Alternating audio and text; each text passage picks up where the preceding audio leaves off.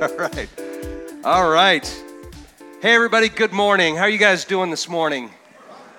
Man, I am so thankful to see all the new faces out there. So if this is your first time here, if you're out there online, wherever you are in the world watching us for the first time, welcome. It matters that you're here. We are a community church. We're a small church, and it matters, each one of you. So Pastor Gabe said, after service, if you have any questions, hang around and talk. We mean it. I will be here walking around. She'll be here walking around. And we want to connect with you. We want you to make sure that we know that it matters that you're here. I want to do a little housekeeping first, since right after the first of the year, we tend to see an increase in people coming in. My prayer, my hope is that it lasts for the rest of the year. But I want to tell you a little bit about who we are as a church without going very in depth. We teach a little bit differently than some churches. It's not radical. Some churches teach this way. Many churches do. But we do what's called expository teaching. And what that really means is that we let the Word of God speak for itself. We go chapter by chapter, verse by verse, and we look at the Word of God and we interpret that. My job is to interpret that correctly and then relay that, what it says. So whereas sometimes churches will have a theme and they'll teach about a theme and pull scriptures from all over the Word of God to support that theme, we will just go into a particular book and we will search it through. So your timing is wonderful today because we are kicking off our study in the book of James. Woo! It's called, and Kayla was the one that picked it. No. Kayla and the Holy Spirit picked it for us. But the book of James, sometimes called the Epistle of James. And an epistle just means letter. So if you want to sound smart, say, I was reading the Epistle of James. And so that'll make you sound smart at your next gathering. Or weird, one of the two. But it's such an important book. I think it's such an important book. We just got done, other than the Christmas season where we taught the good and perfect gifts, we spent almost a year teaching through the book of Mark, the Gospel of Mark. And it was so, I think there was so much in there to pull out and talk about. James is much, much more concise. It's much more compact. But before we even get into it, I want to ask a question. Is there anybody here, and I mean this in the best possible way, but think about it for a second. Is there anyone here who knows someone who professes to be a Christian but doesn't always live like one? Don't look at the person next to you. Eyes forward. Eyes forward. Does anybody know someone like that? Does anybody know someone who, if they didn't tell you they were a Christian, you wouldn't know it? Or maybe you find out some way or another and you're surprised because their actions and the things they do and say and the way they live their life doesn't always add up. Now, I say this in the most loving way. Is it you? Sometimes is a good answer. So, if any of those things apply to you, then I think you should study the book of James. Because James it's very often quoted. There's probably, if you've been a Christian for any length of time, you've probably heard the book of James quoted at one time or another or taught from individual pieces. It's a gold mine of wisdom. There's so much great stuff in there. But it can be challenging. And there are a couple challenges in there that we're going to talk about. And I want you to understand the challenges so that we can get our minds around it before we go on. That's what today is. Today we're introducing what this book is all about and how we're going to be digging into it and where we're going to go. So, again, like I said, it's often quoted. It's only 5 chapters. It's only 5 chapters, 108 verses in total. Now, for those of you who've been with us through Job and Mark and all those that we did, you're like, we'll be done today, right? No. 108 verses, but it contains over 60 specific challenges of how to live a Christian life. And that's only one reason why it can be a challenging book. There are a couple other things that we'll talk about more in a minute. James is an intensely practical book. It is so practical, filled with exhortations to Christians about the way that they should live their lives now that they've been given a new life in Christ. Anybody ever buy a new car or a new home or anything like that, and what you say is, I'm not going to let this one fall apart like my last one did. I know I spent a huge chunk of my life letting my life fall apart, letting it just deteriorate. And then when I was given new life in Christ, the first thing I wanted to do is, this life is going to be different. This life I'm going to take care of. This life is going to matter. And I hope that some of us are in that place. Now, James doesn't talk an awful lot about the messiahship of Jesus. He doesn't talk an awful lot about specific kingdom kind of topics and other theological topics. He doesn't talk a lot about the crucifixion on the cross.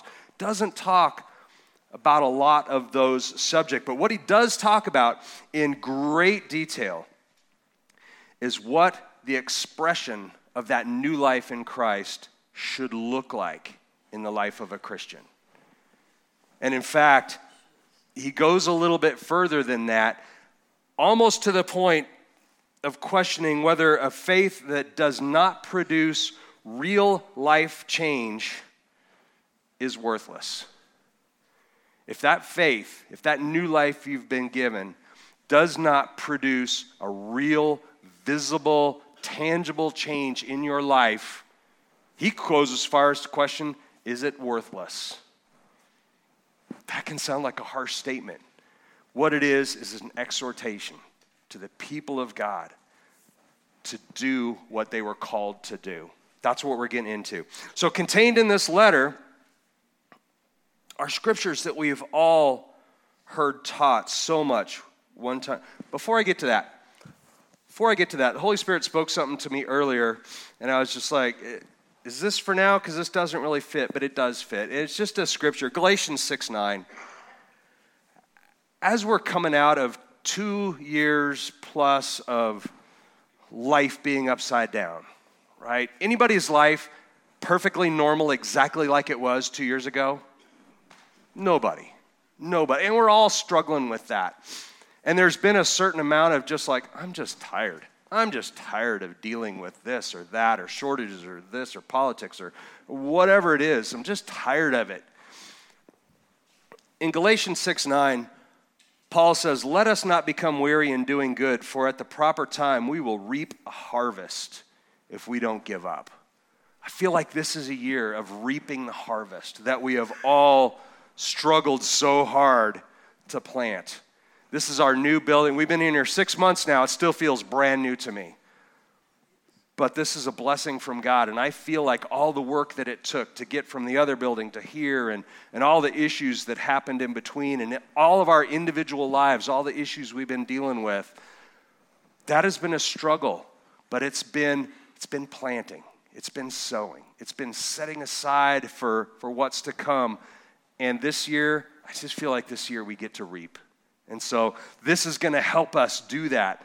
Reaping means making a difference, not in your life only, but in everyone's life that you come in contact with. This is what James is going to help us with. So I hope you're on board with that, because here we go. Contained in this letter are scriptures that we have all heard taught at one time or another, such as, now this is going to be, for those of you who take notes, don't worry about taking down all these notes. We're going to go back and study each one of these individually. And this isn't all of them. What I did is I just picked out, there's a dozen or so scriptures that we've all heard. And maybe you're like, oh, I knew that was from James. And maybe you didn't. But I want to build some excitement. So I'm like, I want to hear that taught a little bit more in depth. Listen to this. James chapter 1, verses 2 through 4. Consider it all joy, my brothers and sisters, when you encounter various trials, knowing that the testing of your faith produces endurance. And let endurance have its perfect result, so that you may be perfect and complete, lacking in nothing. Anybody ever heard that taught before? That's from James. James 1:5. But if any of you lacks wisdom, let him ask God, who gives to all generously and without reproach, and it will be given to him. James 1:12. Blessed, I'm telling you, this is going to be just a shotgun, one after another. James 1:12. Blessed is a man who perseveres under trial, for once he has been approved, he will receive the crown of life which the Lord has promised to those who love him. James 1:16-17. Do not be deceived, my beloved brothers and sisters. Every good thing given and every perfect gift is from above, coming down from the Father of lights, with whom there is no variation or shifting shadow. James 1:19, you know this, my beloved brothers and sisters. Now everyone must be quick to hear, slow to speak, and slow to anger. James 1:22, prove yourself doers of the word and not just hearers who deceive themselves. That is the founding scripture for this church. James 1:26, if anyone thinks himself to be religious yet does not bridle his tongue but deceives his own heart, this person's religion is worthless. James 1:27, pure and undefiled religion in the sight of our God and Father is this, to visit orphans and widows in their distress and to keep oneself unstained by the world. Chapter 2 now, verse 13, for judgment will be merciless to one who has shown no mercy. Mercy triumphs over judgment. Chapter 2, verse 19, you believe that God is one. You do well. The demons also believe and shudder. Verse 26, for just as the body without the spirit is dead, so also faith without works is dead. That's when a lot of us struggle with that concept. We're going to talk more in depth about that. Chapter 3, verse 10, from the same mouth come both blessing and cursing. My brothers and sisters, these things should not be this way. James 3:16, for where jealousy and selfish ambition exist, there is disorder and every evil thing. Home stretch here. James 4:6, but he gives a greater grace. Therefore it says, God is opposed to the proud, but gives grace to the humble. Most of us have heard this one. James 4:7, submit therefore to God, but resist the devil, and he will flee from you. Verse 17, chapter 4. So for one who knows the right thing to do and does not do it, for him it is sin. Chapter 5 now, James 5:9. Do not complain, brothers and sisters, against one another, so that you may not be judged. Behold, the judge is standing right at the door. James 5:12. But above all, my brothers and sisters, do not swear, either by heaven or by earth or with any other oath, but let your yes be yes and your no, no, so that you do not fall under judgment. James 5:13, is anyone among you suffering? Then he must pray. Is anyone cheerful? He is to sing praises. Chapter 5, verses 14 and 15. There's only two more. Is anyone among you sick? Then he must call for the elders of the church, and they are to pray over him, anointing him with oil in the name of the Lord. And the prayer of faith will restore the one who is sick, and the Lord will raise him up. And if he has committed sins, they will be forgiven him. And then James 5:16, therefore confess your sins to one another, and pray for one another so that you may be healed. A prayer of a righteous person, when it is brought about, can accomplish much. That's some awesome stuff, and that's just the highlights. There's so much more in there, and it's such practical teaching. In fact, James has been called the Proverbs of the New Testament. And there's a reason for that too, but we're going to go into this now. The question, though, that you may be asking yourself, or maybe you're not, so I'll ask it for you, is why is James considered so difficult to study? With so much practical wisdom and all those things, it doesn't seem like it's going to be that hard to study. The reason is the contrast between works. Faith without works is dead. That's what James says. Paul says works don't mean that much. It's all about faith. So we have this thing where Paul is teaching extensively in almost all of his letters, almost all of his epistles, that faith is all you need. Faith is the key for everything. Faith unlocks all the doors in your life. And then here we have James going, faith without works is dead. Okay, so who's right and who's wrong? Is one right and one wrong? Can both of them be right? A lot of people think, in fact, a lot of scholars who study this, think that this epistle, this letter from James, was written in response to an overzealous interpretation of Paul's teaching about faith and about the freedom in faith. Anybody ever know somebody who reads something and maybe takes it to the extreme? Scripture is all about that. Biblical history is all about that. I read something and therefore that's my entire theology now, especially if it lines up with what you want to do. Martin Luther, in fact, one of the early fathers, early theologians in the church, called James, he called it an epistle of straw. He hated it. In fact, I'll be honest. Martin Luther, good at a lot of stuff, but he hated the book of James. The reason is he could not wrap his mind around this difference between what Paul was teaching and what James was teaching. Smart man, brilliant man, Spirit-led. But he struggled with that. And the problem, again, this apparent contradiction to what Paul taught on justification by faith and not by works. Let me share a couple scriptures with you. Ephesians 2, 8 and 9. This is Paul writing this. For by grace you have been saved through faith. This is not of yourselves. It is the gift of God, not a result of works, so that no one may boast.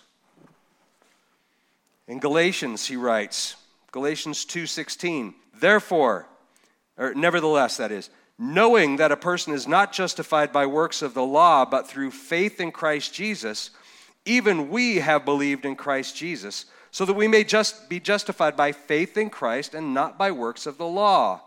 Since by works of the law, no flesh will be justified. How many times in that one verse did the phrase works of the law get repeated?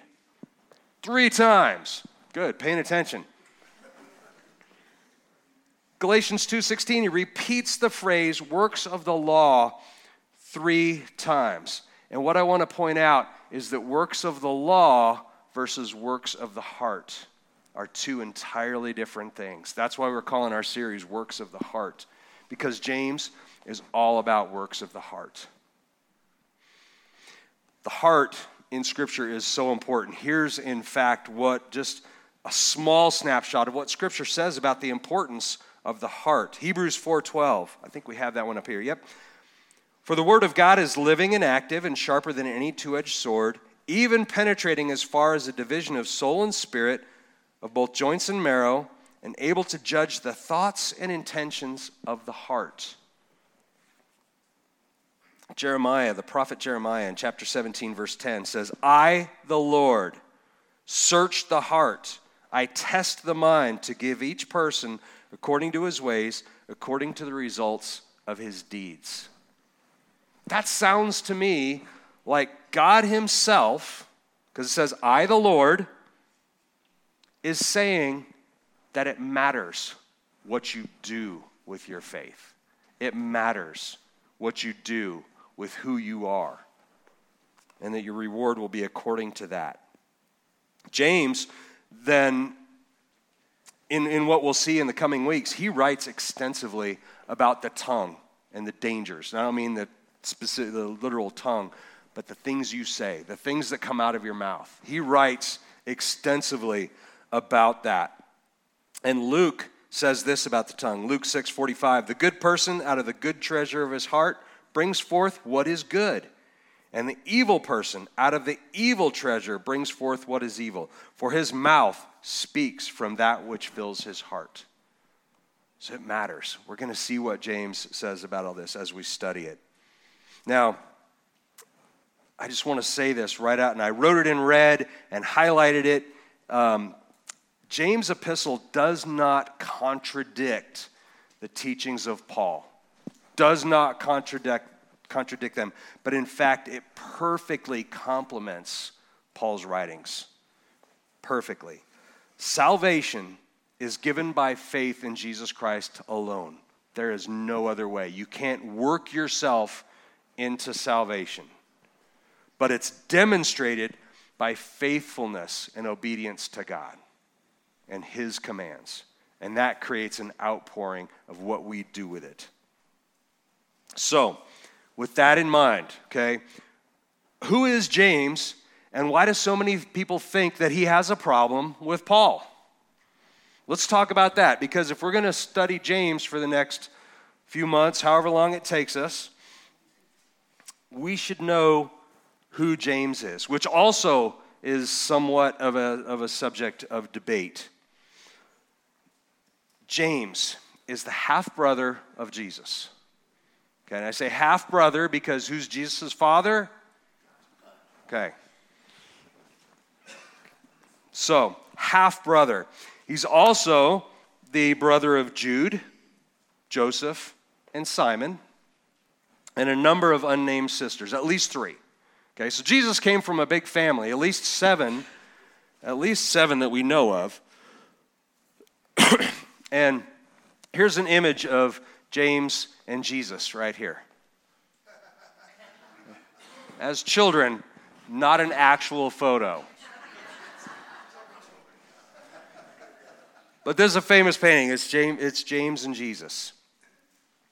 Sometimes, though, the writer of this epistle is credited to be James, the son of Zebedee, who was one of the apostles. Remember the sons of thunder? Okay, he was one of the sons of thunder. So some people believe that it is the son of Zebedee. So if you're the kind of person that wants to go in, like, I want to study this for myself, and you start studying those things, you're going to find 2 separate dates given for the martyrdom of James, the epistle writer. You're going to find 2 separate stories about who he is and the things that he did. It's important to study it for yourself. For those of you who don't want to, I've done it for you. But study it for yourself and be aware of which James they're talking about. Mark 6:3, which we just got done studying in Mark, says, "Is this not the carpenter, the son of Mary and brother of James, Joseph, Jude, and Simon? And are all his sisters not here with us?" And they took offense at him. Leave that up there for just a second. Joseph, that's actually what they would have called Joseph, but in parentheses there it's Joseph. Judas, also known as Jude also has his own epistle in Scripture. So it's not uncommon. Some people would argue like, look, James didn't have the education to write a letter like this. James was just son of a carpenter, just like Jesus was. He didn't have this kind of education, but there is no question or no discussion about whether it was Jude that wrote the epistle of Jude. And he would have had the same upbringing, same education. Chances are they had a scribe who dictated those things for them, but that's who it was. So, if we establish that, and there's going to be more on that later, so don't think like that's the end of that discussion. We'll talk about that more in coming weeks. But James, at first, did not accept that Jesus was the Messiah. In fact, it took him quite a while to do that. John 7:5 says, "For not even his brothers believed in him." So question, who here has a sibling that if someone told you your sibling is the Messiah, you'd go, "Oh yeah, I see it. Totally. Anyone? Probably not, right? Probably not, no matter how convincing the person telling you was. So what convinced finally James that his brother Jesus was the Messiah? What would it take for you to have, if you were told by a number of people that your sibling was the Messiah, what would it take for you to finally go, all right, not only do I see it, but yeah, I am on board big time? It would take a bit. First, in James's case, here's what it took. First, he personally witnessed the resurrected Christ. And we know that because Scripture tells us. Paul writes this, 1 Corinthians 15, 6 and 7, says, after that, he's talking about after Christ has been resurrected. After that, he appeared to more than 500 brothers and sisters at one time, most of whom remain until now, but some have fallen asleep, meaning they've died by now. Then he appeared to James, then to all the apostles. That tells us two things, that he appeared specifically to James, and that James was not one of the apostles. Not at that time. So he saw Jesus, saw the resurrected Christ. Now, here's another reason that you put these together. James had a nickname. James' nickname was James the Just. Anybody have a cool nickname like that? I don't. James the Just. And it was because, according to historians, he was extremely devoted to righteousness, extremely devoted to following Mosaic law. Okay? Remember, he was a Jew, and he knew extensively about Mosaic law. And he was devoted to making sure it was interpreted right and that he lived his life like that. He was very, very devoted to that. The historian Eusebius, in fact, an independent historian, documents that he followed Mosaic law, that is, so well. Now, if you were the kind of guy who was so devoted to Scripture and Mosaic law that they nicknamed you James the Just, and you had a brother that everybody was saying he was the Messiah, and yet you knew that brother used to steal loaves of bread from the market, and he used to sneak out of the house at night and do things he wasn't supposed to, and he used language that he probably shouldn't. If you knew that your sibling was like that, how hard would it be for you to overcome everything that you knew about them and say, okay, I believe? It would be pretty impossible. Isaiah 53:9, one of the scriptures that James would have known, says, his grave was assigned with wicked men, yet he was with a rich man in his death, because he had done no violence, nor was there any deceit in his mouth. James would have known that and would have had to know that Jesus would have had to fit into that mold. He would have had to fulfill those. He couldn't just say, well, I remember that he went through that period where he was bad, and then he got better. James grew up with Jesus, and he would have had a front row seat to the entire life of Jesus. And he knew. So you put that together, a sinless life, as sinless as any human being could ever live his life, without witnessing the resurrection, wouldn't have swayed James. It wouldn't have swayed me. I would have just gone, oh, my brother's a goody two-shoes. He's always right. And witnessing the resurrection of a brother who had lived a sinful life wouldn't have done it either. There were other people in Scripture that were resurrected, and nobody walked around saying he's the Messiah because he was resurrected. Those two things together, both of those facts, were powerful enough to convert James. James did not convert. James did not begin believing that Jesus was the Messiah until after the death, or the crucifixion, death, and resurrection of Jesus. It wasn't until later. But after witnessing the resurrection, James believed so strongly that he eventually became the leader of the Jerusalem church. The very church that we see just growing and exploding in growth after everything that happened in Acts. Now, we know that from Acts again. Scripture tells us this. Acts 21:17-18.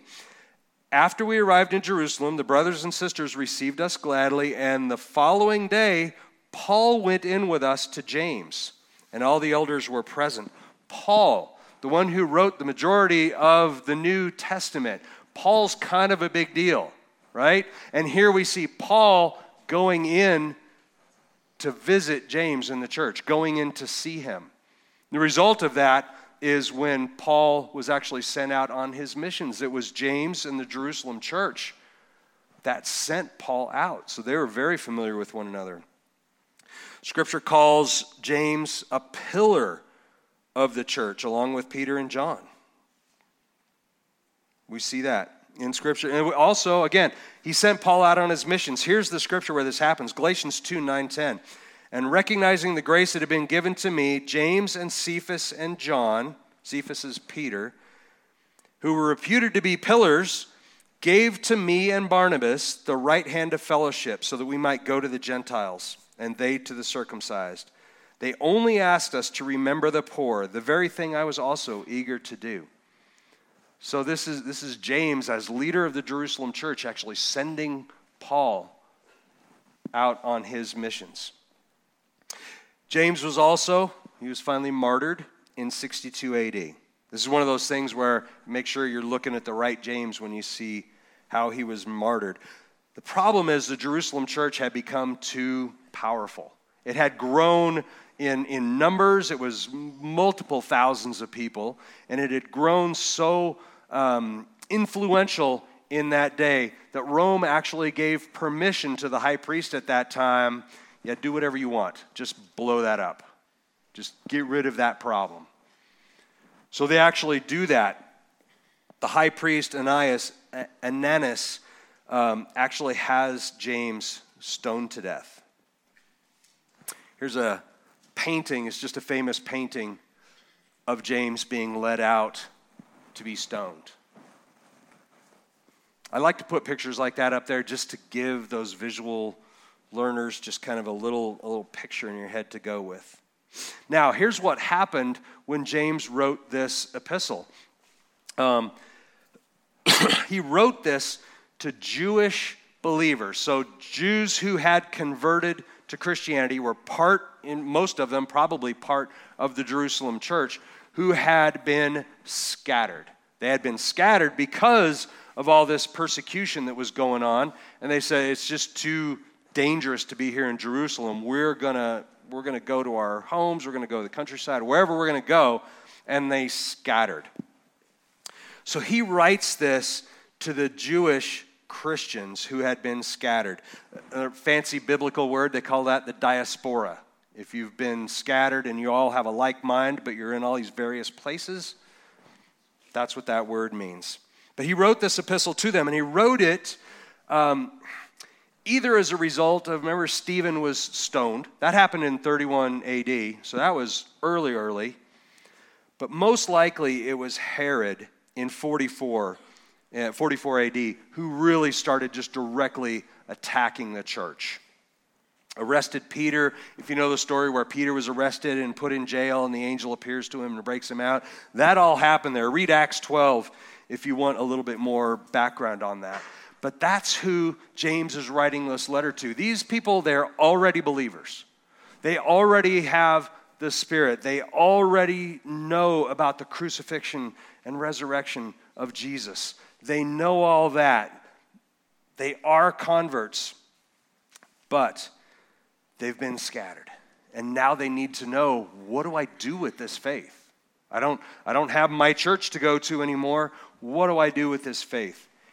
And he writes this letter. And now he actually writes this, just so that you know, this is probably the very first of all of Scripture that was written down. Well, New Testament Scripture. Old Testament was longer, but New Testament Scripture is the first one that was written down, dated somewhere between 44 and 49 AD. It's the earliest written book.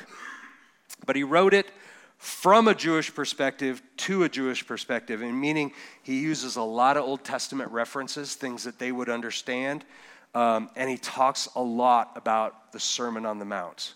In fact, what he basically does, what a lot of people say, is that he takes Jesus' teaching in the Sermon on the Mount and says, okay, you've heard the words, here's how you do it. Talk about practical. The greatest sermon ever given, except for maybe that one that I did in Mark, but that one, no, not even close. Far and away the greatest sermon ever given, the Sermon on the Mount. And here we have James saying, here's how you live it. That should be exciting to learn what James has to say. But these guys were so ingrained in Mosaic law and this system of works, meaning you have to do this in order to be righteous. The Jews were all about works and introducing this idea that it wasn't, your salvation had nothing to do with works.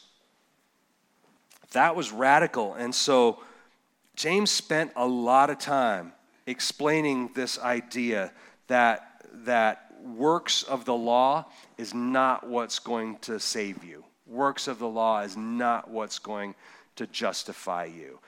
And if you're not listening carefully, it's easy to confuse works of the heart and works of the law. This is what we're going to have to tread as we go through this teaching, making sure that we're very, very clear. Works of the heart. And so more than any other book in the entire New Testament, James puts this spotlight on the necessity for believers to act like believers. For believers to act in accordance with this new life they've been given, to act in accordance with this faith. And he emphasizes this idea that good actions are naturally going to flow from those who are filled with the Spirit. If you are filled with the Spirit, you have been given gifts, and you also then begin growing in the fruits of the Spirit. And they may not all manifest at once, but we should be growing in those. And if they're not manifesting in your life, there may be something wrong.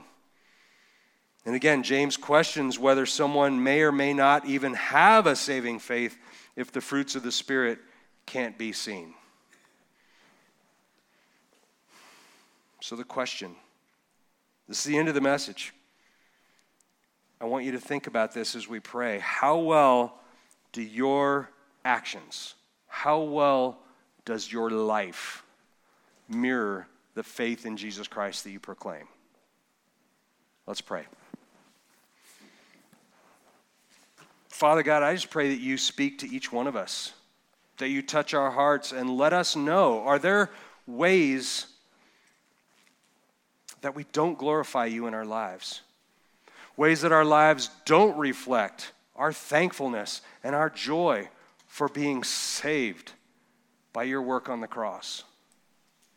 Are there places where we think that the things we do, our works, are what is going to save us?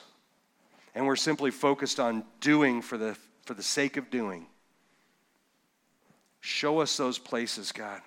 And we want to replace those with works that flow from our heart. We want to do things for you. We want to do things empowered by the Spirit for our world, for our community, for our family, but not because we have to, but because our heart is so overflowing that we want to. So, Father, help us to see where we are. Help us to make changes if we need to make changes. And help us to understand that you did the important work. And now we just live that life as a reflection of you. Lord, we thank you and we praise you in Jesus' name. Amen. Amen. Hey guys, we're going to take communion now. We take communion every week. And if you're new here, new to this church, let me explain it really quick. If you are a believer in Jesus Christ, you don't have to be a member. You don't have to do anything special. You just have to say, Jesus is my Lord and Savior, and I want to celebrate that by taking communion with this body. That's how we do it here. Now, we have two ways. We'll have two stations. We'll have one over in this corner, one over in this corner. Usually the best way is to come to the middle and come down and out like that, and then back to your seats. Up front here, we have wine, and we have bread, and we have small gluten-free crackers if you want that. And what we do is we just take it and dip it in the wine and take communion that way.